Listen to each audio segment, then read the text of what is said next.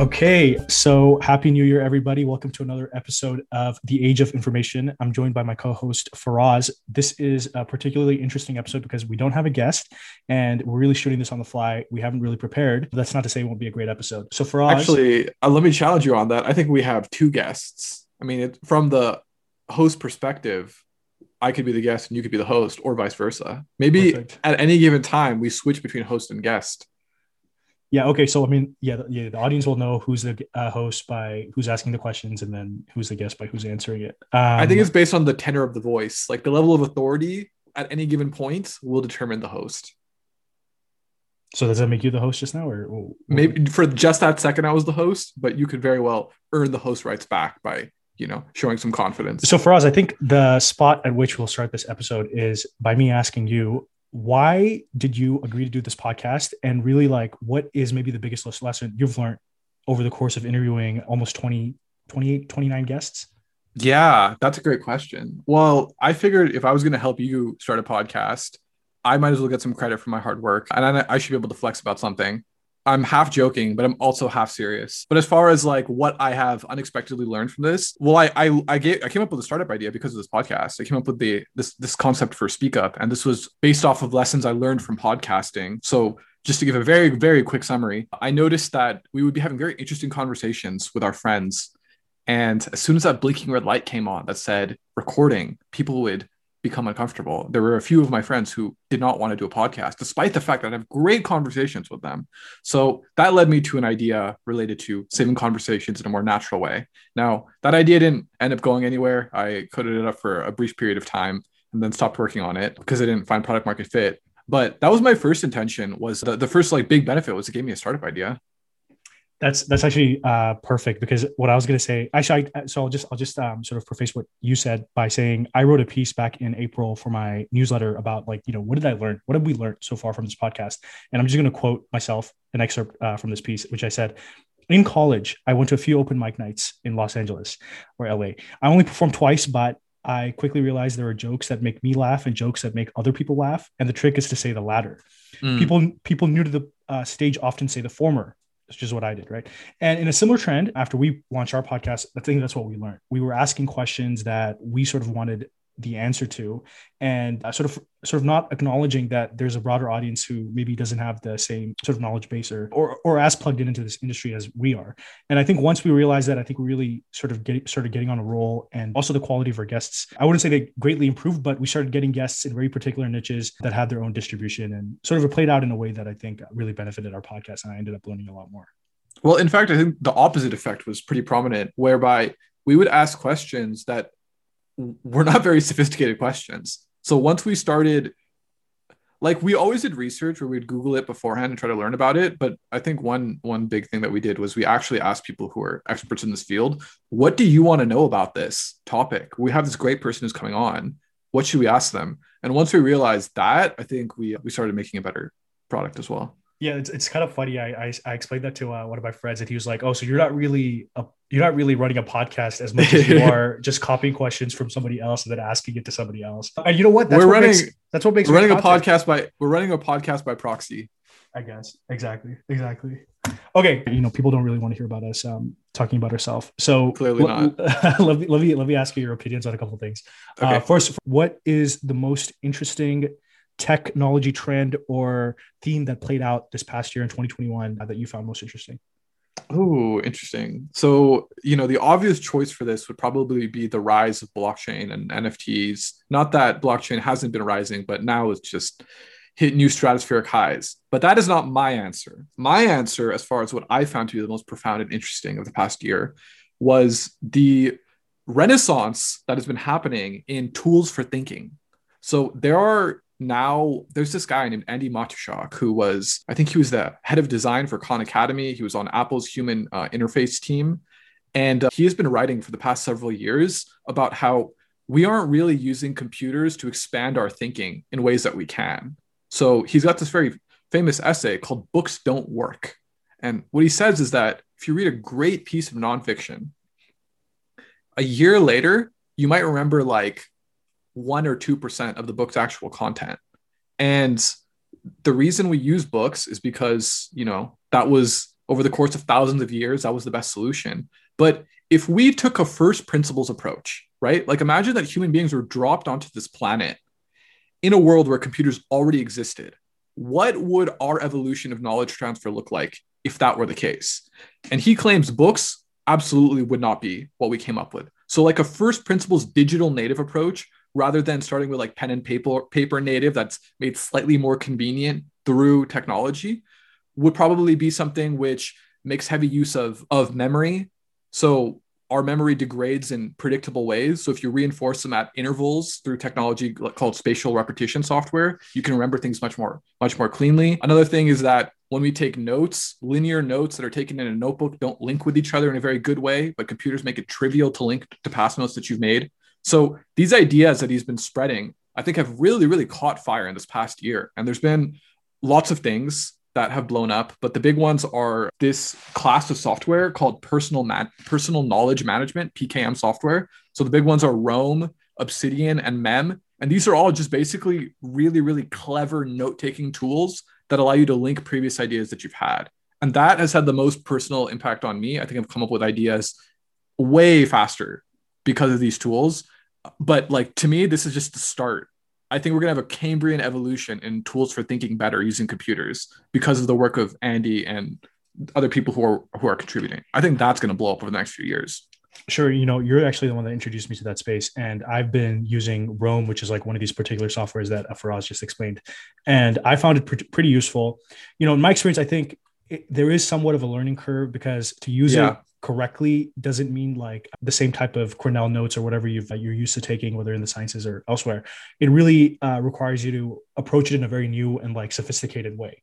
So I'm wondering, do you think that it takes off because there's some fundamental change that allows people to access it more easily and adopt it more easily? Or what do you think needs to change so that this Cambrian explosion actually occurs? Well, let me shift back from guest to host and ask you a question. You said fairly, you were a little more ambivalent about how much Rome has impacted you than I am. Why? No, so I think, yeah, exactly. So that goes back to what I'm saying, which is I used it for a few months. I took a bunch of notes, and then I've since found that it's really hard for me to go and access previous notes. And then I realized that's because I've been doing the note taking completely wrong. Like I've been doing it as if I've been doing it on Notion or Google Docs or my traditional note taking software. But that's actually not the right approach, right? Andy and others have like written extensively about there's a very particular way you need to be writing these notes. So that is a learning curve right there. I'm wondering, do you make that learning curve easier? Do you change the software itself a little bit? What do you do to get more people to come and adopt this? Yeah. When you put it like that, that actually clarifies things for me. So I think the reason my approach to it was different than yours was because I started with a very deep sort of like theoretical underpinning of this. I've been reading Andy's essays about this topic for a while. So I was like, okay, the first principles approach is to discard everything we know about traditional note taking and focus on high retention, focus on linking previous ideas in clean ways, focus on making atomic notes. Whereas you don't have that underpinning. I just told you, hey, this is a great piece of technology. It'll help you come up with ideas faster. And so you were still using like the same approach that you've been trained over the past 20 years to do. And that's not to say that I have overcome that either. I still in many ways am thinking like, and taking notes as I've been trained to, but I'm like trying to think first principles digital native. So maybe that's a huge like barrier to overcome, which is like, you get what I'm saying? People have been trained over 25 years. So the tool itself isn't sufficient. It's the style of thinking that will allow you to use these insanely new tools, right? Right, which is sort of why I'm skeptical of this idea that I love this, by the way. I love this new approach to digital note taking, which I mean, it makes total sense to me, sort of philosophically and like theoretically. But I am skeptical that it's going to sort of get mass adoption and mass appeal, which I really think it should, because I think it'll just encourage people to think differently and like come up with new things. I'm just a little skeptical. But that's the thing. I said the word Cambrian explosion, but that was not in reference to note taking. That was in reference to tools for thinking. So I think note taking is just one application of this, but there's a lot of stuff that hasn't even really occurred to us. I'll give you another example of a tool for thinking. There's software called Anki, which has been heavily used by medical students and law students for a long time, because essentially it's flashcards, but flashcards that are intelligent. So if you consistently get a card right, it won't show it to you. It'll show it to you for longer and longer intervals, which map the research we've done about like how human brains forget. So that is something which I'm trying to apply to other areas. Like the idea is that imagine if you could snap your fingers and you had permanent memory. Like forgetting things was just not a problem for you. How would that change how we interact with the world? So I'm trying to create that through Anki, but there still are a lot of points of friction there. There's a lot of situations where like I could potentially store this in Anki, but the act of like writing an Anki card, putting it in there, organizing it, knowing when to do it is really hard. Right. So I think there are a lot of things like that where it's like, if we truly could use a human, like a computer as our second brain, how would that look? But there's like a lot of points of friction that need to be overcome first. So actually, I do have an example of that exact thing happening to me because I was studying for the CPA for roughly like 18 months. The first 9 months, and this is one particular software that I'd use to study for the CPA. And for the first 9 months, I was using the software and it was just kind of difficult. And I didn't know I was like making any progress. And I'd go take these tests. I passed like 2, I fail 1.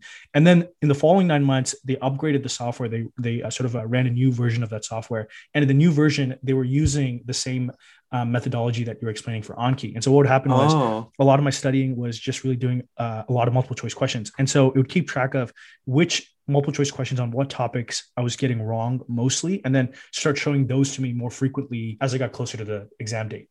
And I did end up passing this test. Now, I don't know if that's because of this particular methodology, but I can totally see, them seeing that as being a great value add for their software. And then people also like experiencing that and then coming back to their software. Yeah. Okay. That's pretty good. Hold on. I'm the host now. Prasant, what is your take for the most interesting technology of 2020?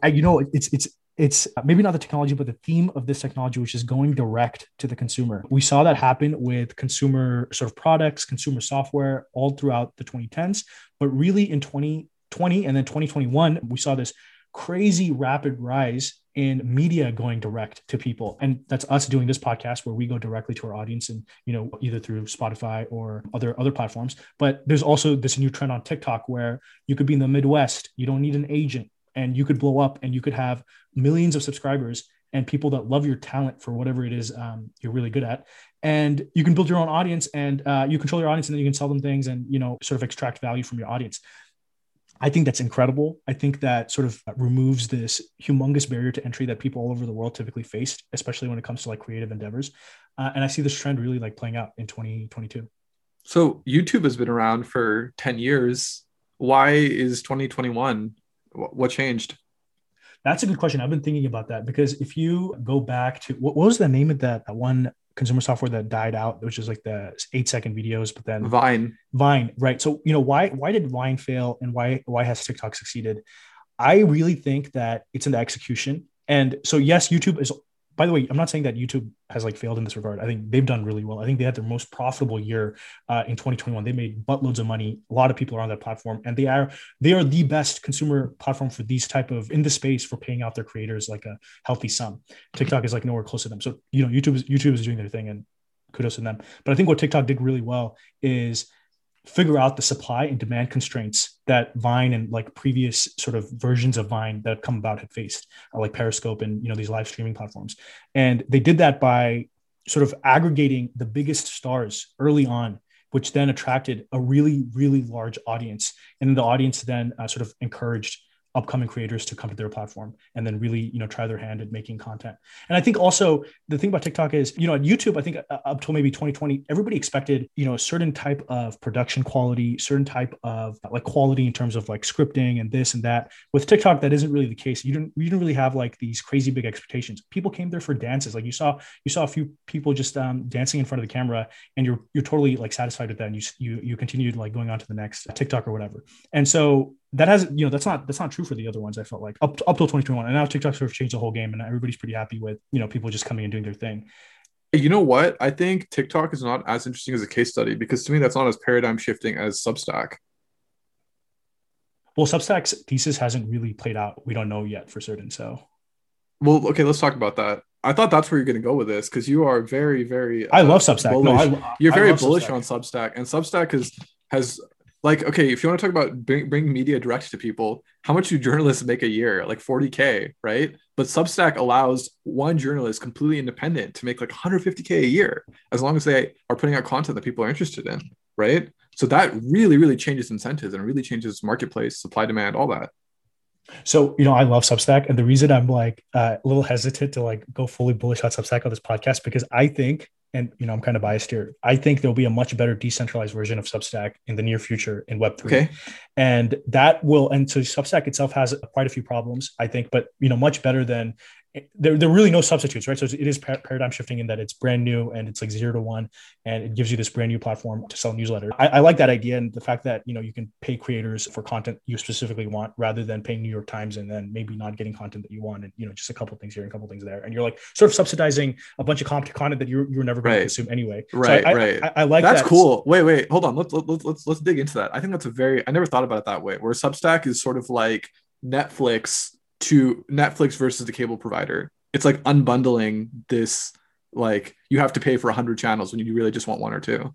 Exactly. That's exactly right. This isn't a new idea by me. I mean, a common criticism of the New York Times, and actually I think this is a sentiment that's shared by the top journalists that bring the most readers and like subscribers to the platform. People used to really care about the byline. And so in those days, if you go back to the 90s and like the early 2000s, these top journalists, whether they're investigative journalists or just political journalists or whatever, who are breaking big news, they would bring all the new subscribers, they would bring all the eyes, and then they were effectively subsidizing the pieces of the New York Times that weren't getting any sort of readership. And it's sort of like college sports, right? Where college football and college basketball bring in all the money, and then they subsidize all the other sports and all the scholarships and all the other expenses that go towards the other sports. The New York Times is sort of like that, and so that's what Substack sort of unbundled, and then now they're all. I think they will get into bundling, where they'll start offering like multiple subscriptions for like one price. I think they will get into doing that, but you still have that optionality with Substack, even if they did do that. But I do think the next evolution of this, which is going to happen very quickly, even though it took Substack, how long has the newspaper industry been around? 50 years or something? I don't know. I think this evolution is going to happen in the next year. I think we'll have a decentralized version of Substack where you don't have this sort of conglomerate in the middle that takes, they take like somewhere between 10 and 20% of every subscription. You're not going to have something like that. The creator is going to get the full sum, and they're going to control their distribution entirely. It's not going to be through this corporate sort of platform. And so I think that's really interesting. Okay, so I had a very interesting conversation with a friend yesterday about Web3, and he said that one convincing argument that he's heard against Web3 is that, so people say that what the big thing with Web3 is it's decentralized. So you aren't dependent on some company who controls this or that. You could do that with Web2. You could spin up your own server. You could buy the hardware to do it. You could host your own, server and put it out, but you didn't. You could have, but you didn't, because you didn't really care that much. So why is Web3, why is slapping a new label on it going to make you do things that you clearly didn't care enough about to do in the past? That's a great question. And you know what? That's a great counter. And I've heard that counter pretty often. And it actually, that counter applies to many, many facets. Including this one. It applies to this one. Including this one. And I'll give you my take on this. And I'll tell you why I think you can do it in Web3 and you cannot do it in Web2. In Web2, the economics does not make sense. So the reason Substack was necessary was because they were sort of like this middleman that made the economic make sense. How did they do that? They got this venture capital funding. They paid writers. So on the supply side, they would straight up pay writers to come on their platform on contracts for like 5 years. And these are big time writers, right? They poached some of the biggest names from New York Times, Wall Street Journal. Come on our platform. We'll pay you handsomely. And, we'll take a big chunk of your subscription for the first, 4 or 5 years you're with us. And then after that, it's all yours. So that's a really smart way. And, this is a very classic VC model where you solve the supply side by, just bankrolling it. And then you get, and then that incentivizes the audience to come in on the demand side. And then, okay, everybody's happy. And, Uber's done well using this model. Airbnb's done well. And Substack will probably do much better than they already are using this model. But you could not have done it decentralized in Web2 for this exact reason, which is the bankroll does not exist. But in Web3, you can make the economics make sense because the idea of tokenization changes everything. And tokens do not exist in Web2. And so when you have tokenization in Web3, you're creating a market cap and you're also creating this intermediary where people can come directly. And see, and now this behavioral shift that's occurred with Substack where people are like, okay, I will pay $7 a month for a newsletter. in addition to my New York Times subscription. That behavioral shift was so key. And that same, so once you're in that behavioral mindset and people are totally okay with doing things like that, and you go to Web3 and the tokenization system works, it plays out perfectly. If you want, I can go into the tokenization system, but that is the sort of the key innovation in Web3 that does not exist in Web2 that allows for decentralization. Well, just to give the listeners a little look into how the sausage is made, before we started this episode, we said we're not going to just do another episode about metaverse and Web3 like everyone else is. And look what happened. We got dragged down in the mud just like everyone else. all roads lead to decentralization. All roads lead to decentralization. Okay. Let's let me go back to being host. Let me switch it around a little bit. Let me ask you this. A little pessimistically, what was the worst technology theme that played out, or what do you think was sort of like should not have been given? As you know, you can take that question as you see fit. But dude, I literally just said we should stop talking about Web3. So you think no, dude. I think the idea of like people being in VR at all times as being this like optimistic vision for the future is horrible. Is horrible. And like once you have really smart engineers and stuff working on this problem and buying in, they'll convince people that it's good, but it's not good. It's bad. It's terrible for the human race and our children and the way we interact with each other. You know, if you spend 8 hours a day in VR, I can see how that's probably bad for the earth and probably for like people generally. But I also don't think we're anywhere close to being in that reality. I don't think VR, and I don't think the hardware is anywhere close. I don't think I don't think fundamentally it even makes sense to me, this idea that people who live healthy, happy lives in the real world, in I should say in the first world, which is where we are, like in America and California, you know, the heart of technology, are going to be like, well, you know, I'm pretty unhappy with how things are playing out in Silicon Valley, so I want to just plug into this alternate universe. I don't, and I you know, let's assume the hardware does get there. Yeah. Do we really think that healthy body, happy people are going to spend lots of money in a virtual universe to spend all their time there? I just don't think that's. I mean, we already spend I think the average is like 2 hours a day on social media. So now instead of doing that on our phones, we're doing that with a headset strapped to us. I think that's even, I mean, there's an argument to be made that social media is just as bad, but I think it's a bit more dystopian to do that without even interacting with the outside world. Well, I counter that, you know, a lot of the time that we do spend online today is for like work purposes. There's some utility to it. Like you are delivering some value, but not social media. Come on, man. Not social media, which is okay. Yeah. People, which is already consuming a massive amounts of our time. Yeah. That's true. Yeah. Watch my take end up, you know, aging really badly. Yeah. Yeah. I don't know. I mean, how long can somebody play a game for, and how many people are there that are willing to play some game for like You're gonna ask? You want to ask me how long someone can play a game for, bro? I think it's a small group of people, man. I think proportionally, it's a small group of people. I mean, how many people are gonna plug in for 8 hours?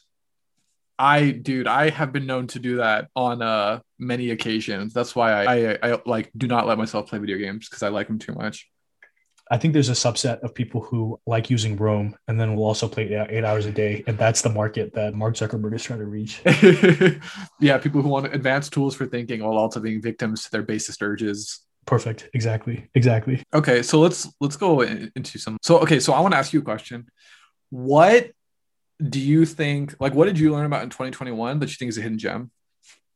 Tech or fine? Well, we can do both. I have one that I think. I mean, again, this isn't so much as Web3 as it is decentralized finance. Oh, okay, great. And I'm going to go back to that, and I'll give my quickest pitch, which is, and I'll just disclaim that, you know, I'm not a huge fan of NFTs by any means. I'm not in that space at all, and I actually urge a lot of my friends to stay away from NFTs, at least for the time being, until, you know, it matures and becomes something. What about your pseudonymous alter ego? That isn't an NFT. That isn't technically an NFT, but also serves a much broader purpose for the purposes of DeFi, which is what I was going to say something about. So on the topic of DeFi, I'll just say that I think roughly 800 million people have access to the equity markets. That is to say, like stocks and like bonds and options and all that comes with that. And roughly 2.8 billion or 3 billion people now have smartphones, meaning they have access to DeFi.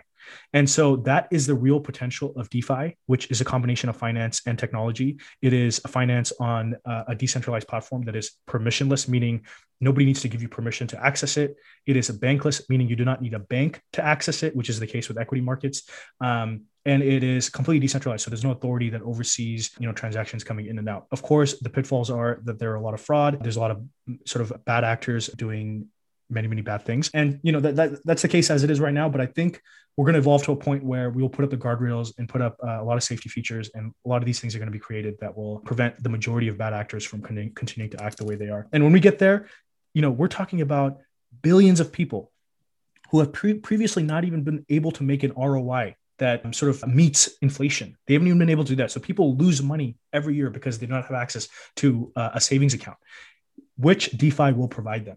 And I think that's going to be like one of those like world-changing moments. And I really, really believe, and this is maybe my hottest take, is sort of the manifest destiny of our current generation, where people, if you go back at 300 years ago, you would have tried to come to the West as part of manifest destiny. And, if you're born 300 years from now, you probably try and go to space and discover, hopefully we're multiplanetary and you're going to go and see other planets outside of our solar system.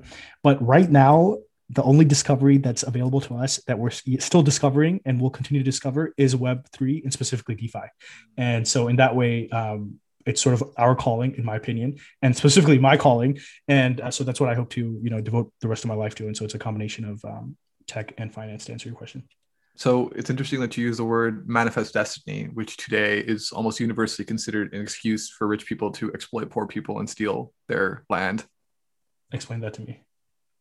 Well, they said like, hey, it's noble. Like the settlers, they said it's noble for us to go west, and all this land, which is owned by the Native Americans, we'll take it now. It's our destiny to civilize this land and to spread, Western values. That is true. That's facts. That's facts. But, in this particular case, there's nobody to be colonized. It's entirely, all we're doing is providing value. I'm not saying this is, by the way, DeFi is not a zero sum game. Like in the case of, yeah, you're right. In the case of, we have to come and take the land from the Native Americans, you're taking something away from somebody and you're giving it to somebody else. That's a zero sum game. In the case of DeFi, we are going to generate value for both sides. The people that generate the value, they themselves will extract some of that value, but then the people on the other side are also going to get, for the first time in their life, some sort of ROI that at least meets inflation in their country, which cannot be said otherwise. It's like, so first principles would say that if you only have people putting money in, then it's a zero sum game. But it seems like what you're claiming is that there is money that's sitting that could be deployed for investment to create more GDP and more value in the world, and DeFi will help create those wires. Is that what you're saying? Roughly, that's roughly what I'm saying. Basically, if you look at the third world, right, emerging countries, I should say, they have some sort of, people in that country have certain income they make. So let's say like you start off with $4 a day, which is, roughly that's probably roughly true for Bangladesh, where they make $4 a day. And that's going to go towards, like the necessities, housing, food, etc. But then in an emerging economy, what you'll often see is that people who are making $4 a day after 10 years will be making like $6 a day, or, substantially more, like $8 a day, $10 a day. And then their kids will probably be college educated, which is often the case. And then they will themselves go on to make $20 a day. Now, when you're making $20 a day, all your necessities are sort of satisfied with the $10. So let's just say like roughly $10. The remaining $10, you now have the option to put towards extracurriculars or vices, which is often the case, like, alcohol, etc. Or you can put aside for savings. But the current issue is these people do not have access to put money aside for savings, which is what DeFi is going to provide. They're going to, we're going to, or I should say we, but really the entire DeFi ecosystem is going to provide a platform where people can put that extra $10 away and then earn 4% risk-free. That's pretty great. That's not offered right now. And I think that's such a fundamental shift that's going to affect the quality of life in so many ways we can't even predict. And so I think that's the real value. So you think this is the most important problem that you're thinking about right now? Like this is top of your mind?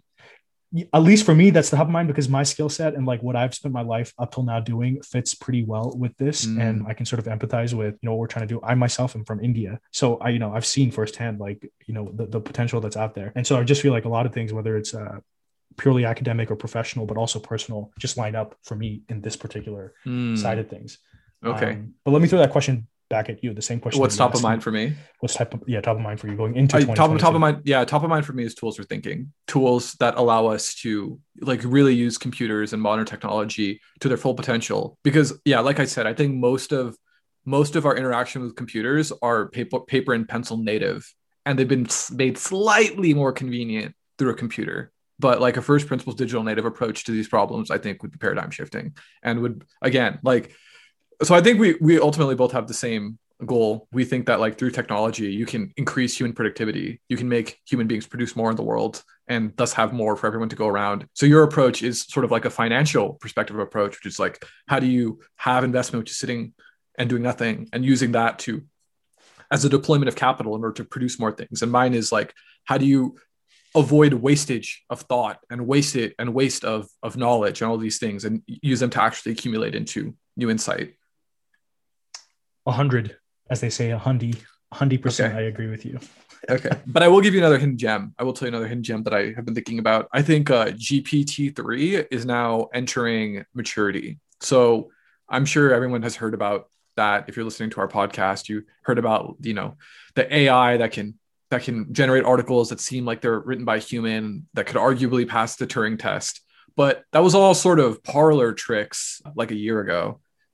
Maybe even more recently than that. But I saw two things on OpenAI's website, which made me think, my God, we are now in the future. So the first is I saw an application of GPT-3 that was used for making SQL queries. So you write the SQL query in plain text, right? So if you don't know what SQL is, it's the database language, which you have to learn how, you have to take a class or read a tutorial or whatever in order to look up some information on your database. So if you're like, how many sales did we do in Texas from this quarter to this quarter on this product line, you need to write a SQL query to do that, which is very, very non-trivial. That would absolutely not be considered no code. So with GPT-3, you just write a sentence. The sentence which I described to you, you literally put that in and GPT-3 will convert that into a SQL query and it will give you that information.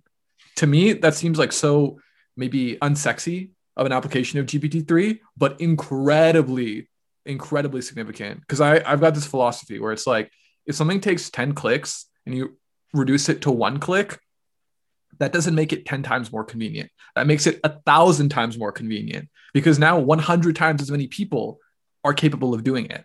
And I think that's what GPT-3 is doing with many applications. SQL is just the most obvious.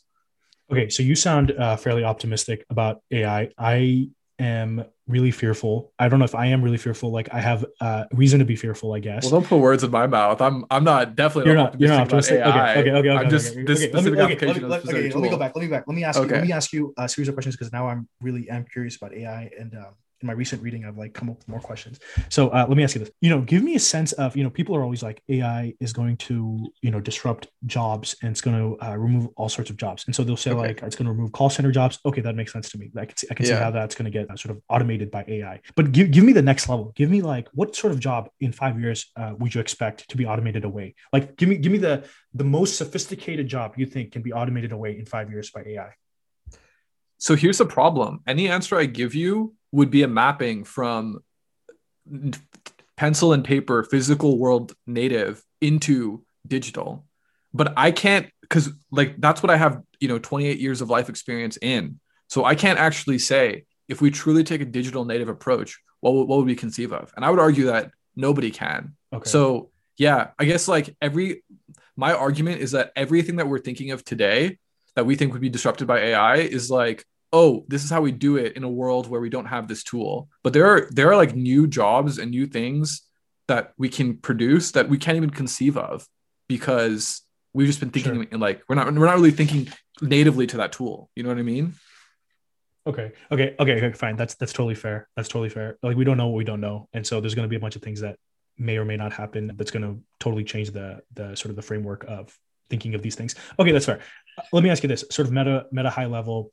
Do you think AI poses an existential threat to humans? Oh man, this is a whole can of worms. Okay. How do I put this? Okay, so there are I don't know if we want to cover this topic in the podcast, but I'll just give you an answer to give you an answer. So there are kind of two camps of people. There are AI researchers who are actually studying AI. And by that, I mean, they're studying convex optimization or they're studying new neural net machine learning models. They're writing papers about it. They're publishing, they're getting peer reviewed. And those people are not saying, so that's one camp of people. And then there's another camp of people who are AI theorists. And they believe in the concept of the singularity and the friendly AI and Newcomb's paradox and Rocco's basilisk and all this stuff, where essentially they say that an AI of sufficient power will be able to control human beings by simulating them and understanding exactly how they'll think. And this AI will essentially be able to manipulate us into doing anything, and it will take over the world. And this is an existential threat. So when you talk about like, is AI an existential threat? This is often this is like generally the camp that you're referring to. So I fall into the camp of the researchers, the people who are like actually in the field, like doing research and being peer reviewed and publishing this. I mean, this other thing is like so speculative and sci-fi that I don't even, yeah. But I've seen a lot of high profile people show up on the other side of it, the non-researcher side you just described. Sure. So yeah. that's what makes me, Elon Musk is part of that group. And arguably he has the most AI forward tech company out there, right? Okay. So this also goes to another question. So like, what does the AI even mean? Are we referring to machine learning? Are we referring to just like pretty standard statistical models like regressions? I've like literally seen people pitch companies that said that they were AI because they used if statements. Like that's not like kind of like a parody of it to some extent, but there are people who just like will slap AI label and now that's AI. So okay, as far as like, is Tesla an AI forward company? Well, they're doing very interesting things with neural nets and computer vision. So they're doing some interesting work there. But yeah, I think what the sort of like the people who are worried about existential threat are thinking of like an AI that is essentially like a human brain, but like hundreds of thousands. Okay, so basically, if we want to really get into it, these people are just reinventing religion. They're just saying like AI is the new God and you should fear it. And if you do things that displeases the AI, it will come and punish you. So yeah, I don't know. To me, that just seems like, if not a conscious grift, a grift to some extent. Sure. Our next episode needs to be like two AI folks who fall on separate sides of that line, like on opposite sides of that line, and then we sort of grill them on different things and then see what they think. Okay, yeah. So to me, the hottest topics were tools for thinking, and then, let's dig a little deeper into this. One thing which you've brought up several times throughout the podcast is the concept of no code, and I will say that my character arc has maybe been completed because I was very bearish on it, and now I'm bullish. You have won me over to the side of no code. What convinced you? Well, it was GPT-3. It was the fact that like GPT-3 isn't replacing coders, but it is making things way simpler that didn't have to be that complicated. And there was just like a major gate that was like, you have to have someone who knows SQL in order to make these queries. Even like, okay, so you can have like an operations department that really needs this information, and they might have to employ someone who's just a SQL coder to do this. And that's just completely unnecessary labor. Like this person says, I want you to do this. And then the SQL coder translates that into code. And if GPT-3 can straight up do that, that's crazy. So there's a lot of opportunities like that in the space of no code, I think. I totally agree. And I also say that I'm working on a piece of software right now where I'm trying to build a trade blotter, which is sort of how do I explain this? It's like this sort of program that keeps track of all trades that you do. So in my case, I'm making a lot of trades in DeFi, and it gets very complicated as far as basis tracking and, making sure that I have my gains correctly for tax purposes. And, all this sort of record keeping is just kind of very difficult. And so my trade blotter, I'm doing entirely with no code. And I don't think that would have been possible without like no code tools. And I'm using a combination of like this software called bubble.io and also Excel. Excel, right. I've said before, is really one of the greatest no code tools out there. So, right. So that's, yeah. Anyway, yeah. I would say that I thought the word no code was a grift, but now I think it's a noble thing. I mean, sure, Excel, okay, we can call that no code, but everyone who's coming in and saying like, hey, you can build this and that with no code, for the most part, I thought it was like just very cookie cutter and not actually producing things that are really that substantial. But now that these are becoming powerful and making you really, really do truly innovative things, like making SQL queries of a database in a way that anyone can do it, that is a really, really, expanding the human race, expanding the GDP that we're producing type application. 100%. I also agree with that. So why don't we just wrap things up here by asking and answering, what is your favorite app of 2021? Do you want to go first? No, you go first. I No, don't no, know you what go. my I answer went is. first last time I answered something like this. You go this time. Really? I don't Yeah. remember that. When the Cisco guy asked us, and then I went first, and you Oh, guys. okay. Yeah. Okay. Fair It's enough. your turn. Your turn. Yeah. I mean, I have answers to this, which are like Anki and Rome, but I already talked about those. So let me. What else can I? Okay, I'll say something while you Okay. think of that. So, okay, I'm going to go Okay. back. Listen, I'm going to go back to the Web3 DeFi thing, but I'm not going to say any particular like decentralized application of that. Instead, I'm going to say maybe the most wonderful app that I have used in this entire space is this thing called MetaMask, which is this wallet that everybody needs to access DeFi applications. Like everybody needs to go and create one. And so, anybody that's listening that's interested in the space, the barrier to entry is literally creating this wallet. And so MetaMask is this wallet where you can store your different currencies, your tokens, all these different, sort of indicators of you participating in these different apps. And so it's a very necessary piece of infrastructure for the entire space. So in that way, it's very important. But I think what it really solved, and Web 2 has not solved, is single sign-on. Because single sign-on is this thing that everybody talks about. It's a big issue that big enterprises and like even educational institutions have, where you want to make it really easy for you people inside your ecosystem to be able to access any one of the applications within your ecosystem really easily. MetaMask solved that, where you can go to any single dApp on the Ethereum blockchain, and with MetaMask, with 2 clicks, you can access that app. No need to, of course you don't need to remember your password, but it's the same single sign-on for every single dApp. It's universal. Every single one of them offers MetaMask compatibility. And I think that's so wonderful, and it's so easy to use, and it's so intuitive. And I think it's really also one of the great things that made NFTs possible this year, because if you didn't have single sign-on, it would have just been such a pain in the ass to like mint these NFTs on chain. Like, explaining that to somebody is just going to take too long. But explaining to them that, you have to create this wallet, like basically this account online, which is a Chrome extension, and then you just go and do it, is far easier and far more sort of intuitive for the average user. And I think just wonderful, just amazing. Okay. I didn't listen to anything you said because I was trying to think of my answer, but I thought of Okay. my answer. So my answer is MetaMask. I think that Web 2 has not had solid single sign-on solutions for crypto and metaverse and NFTs, but MetaMask, I mean, Yeah. next You, level stuff, you, man. you just said MetaMask? I said MetaMask, yeah. That's pretty good. I like that one. I like that Okay, one. cool. Yeah.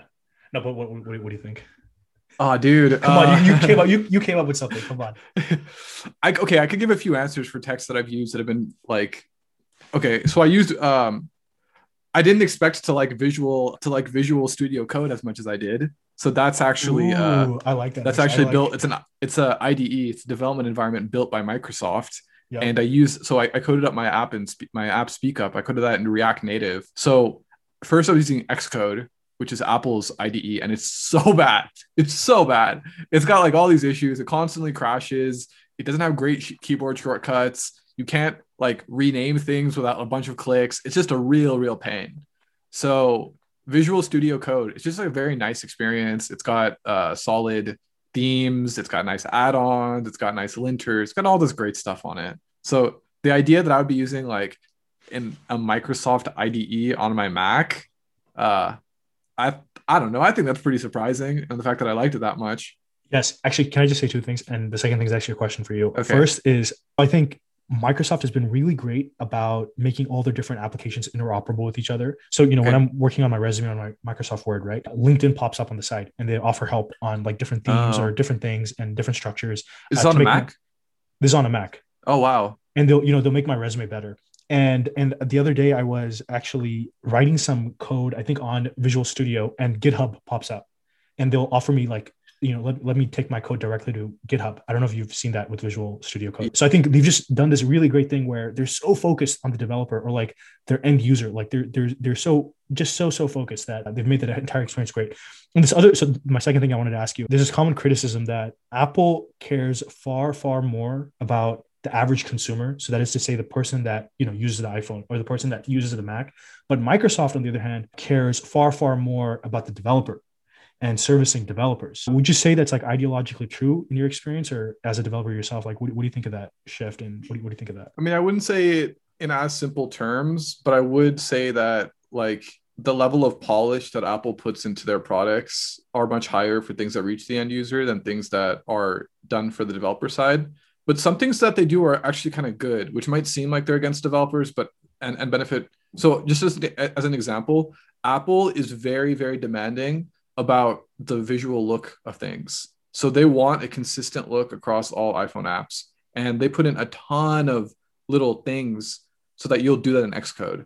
So some people might not like that, but I think it's a really good thing. I think that the fact that it takes design out of your hands, for some power users, that they might be like, oh, that's whack. I wish I could, I wish I had more control over my fonts. But no, it actually makes things a lot better. If I was coding Speak Up in like through Swift instead of React Native, I think it actually would have saved me a lot of time, and I would have been able to I would have had to make fewer decisions in order to make like a visually good app. But yeah, I mean, I will say that Xcode is like a joke. It's like so bad. Everyone thinks that Xcode sucks. So that is kind of baffling to me why Apple puts that out. Like, have they no shame? However, and conversely, no shame. I mean, come on, man. Like you guys are like $1 trillion company and you're putting out this garbage. Yeah, you know what? I changed my mind. You are right. Yeah, I will buy your thesis. Yeah, Microsoft is dope. All praise to Satya Nadella. I know. What an arc, because like I remember when Microsoft was like the most closed source, like most disrespected, developers hated it type thing. And then they were run by this guy who wasn't even a tech guy. You got a sales guy running the company and driving it into the ground. So I know what a great story. Tim Cook isn't a tech guy. I think Tim Cook is. He's a logistics guy. Well, we shouldn't compare Tim. I think Tim Cook's a good CEO. Let's not compare him to Ballmer. Okay. Yeah. All right. Okay. Yes, sir. Did you have any other pieces of tech you wanted to shout out? Or oh, bro, you're. Have I not given you enough? I've already laid out like 4 things this episode. Okay. Let me ask you this final question. With the handcuff of no Web3 and NFT, which we didn't follow. That's fair. No, that's fine. Listen. Okay. Final question for you. Purely financial. Okay. If you had to put your money into something, by the way, this is not investment advice. This is not financial advice. Okay. We're just 2 guys that don't know much that are talking about things they may or may not know about. What asset would you put? If you had $100,000, what asset are you putting your money into on January 1st, 2022 to get the most return over the course of the year? I'd put it into an ETF. Perfect. That's a Farazism. That's a Farazism, bro. Which ETF? Tell us. We're on the edge of our seat. Which ETF are we talking about? Well, I would actually put it into Betterment, which would decide for me, because I have skepticism over my decision ability to make the optimal choice. You're gonna outsource this question to Betterment. Correct. Okay. All right. Well, next up we'll try and get Betterment, which is a robo-advisor. Is that right? Yeah, basically. Yeah, okay. It balances like international bonds versus national bonds, international emerging whatever. Yeah. We'll get the robo-advisor as our next guest and see. Yeah. You should not ask a tech guy to give you advice on where to put your money, because it's going to be too speculative. What's your answer to this question? My answer is $50K split up between Bitcoin, Ethereum, and Solana, and the other $50K in the US dollar. Wow. I don't even know what to say about that. I don't even know how to respond. Yeah, man, that's my answer. It's a barbell approach where you hedge your risks and see what's up. It's a currency play if you think about it. It's all currencies. They're all currencies technically. Oh, clever. Yeah. Okay. All right, let's wrap it up. So anyway, yeah, on my end, I just want to say everybody that's listened to the episode or our show so far, thank you for listening. If you subscribed, a double thank you. And we've enjoyed making it so far this year. And, maybe we'll try and continue doing that in 2022, but we will. Yeah, we will. Yeah. Anyway, so happy New Year. And that's my bit for us. Okay. Yeah. I'll just say, if anyone is listening to this, what an honor it's been to bring you guys content that we thought was interesting over the past year. And if you guys have any advice on how we can make things better, what you like to hear more from, then you can hit us up on Twitter. I am at FZ from Cupertino. You can find me at Next Vasant. And you can also find my wonderful writing at nextbyte.substack.com. I'm gonna second that, because he's been writing for a while, and you'll notice that I have never plugged it on a podcast before. And that was for a good reason. But now I think he's earned his last couple articles. I have read and I've smiled and I have sincerely enjoyed them. So you guys should check it out. Guys, it gets better. It's been getting better. It starts out honestly pretty bad, pretty bottom of the barrel stuff. It's like a reverse Game of Thrones, right? Yeah, exactly. So it's like most Yeah, shows it then. starts out season 8. So it's like most shows. Yeah, it's like most shows. Yeah. They start off kind of Yeah, what yeah. like what are you watching or what are you reading, and then by the end you're like, Yeah, like what the hell is this? Like, who is this idiot who thought he should make a Substack article? And then you're like, oh, okay, you oh, and know. by the end you'll be creating your own Substack because of mimetic theory, which actually I was hoping to bring up, but We're never gonna do an episode on this. you don't like that, you don't believe in No, mimetic dude, nah, theory. dude, nah, dude, nah, Nah, dude, dude. nah, dude, nah, dude. I just proved it right now. Come on, man. This is supposed to be it's supposed to be a technology. It's supposed to be a technology, science, and finance podcast, and here we're just No, like no, no, busting no, out no, some no. Wikipedia articles you've No, read and don't even no. understand about I've sociology. read many books and many words about this topic. Many words, thousands of words, hundreds of thousands of words. And mimetic theory is legit, man. I really once you really Well, understand I'm mimetic glad. theory, you see it everywhere. You see it everywhere. And I just proved it because you said 3 words and I said it again. I'm Um, glad you're gonna cut this part of the podcast. maybe. Maybe. All right. Okay. All right. All right. Thank you for listening. And we will see you the next time we put out one of these episodes. Okay.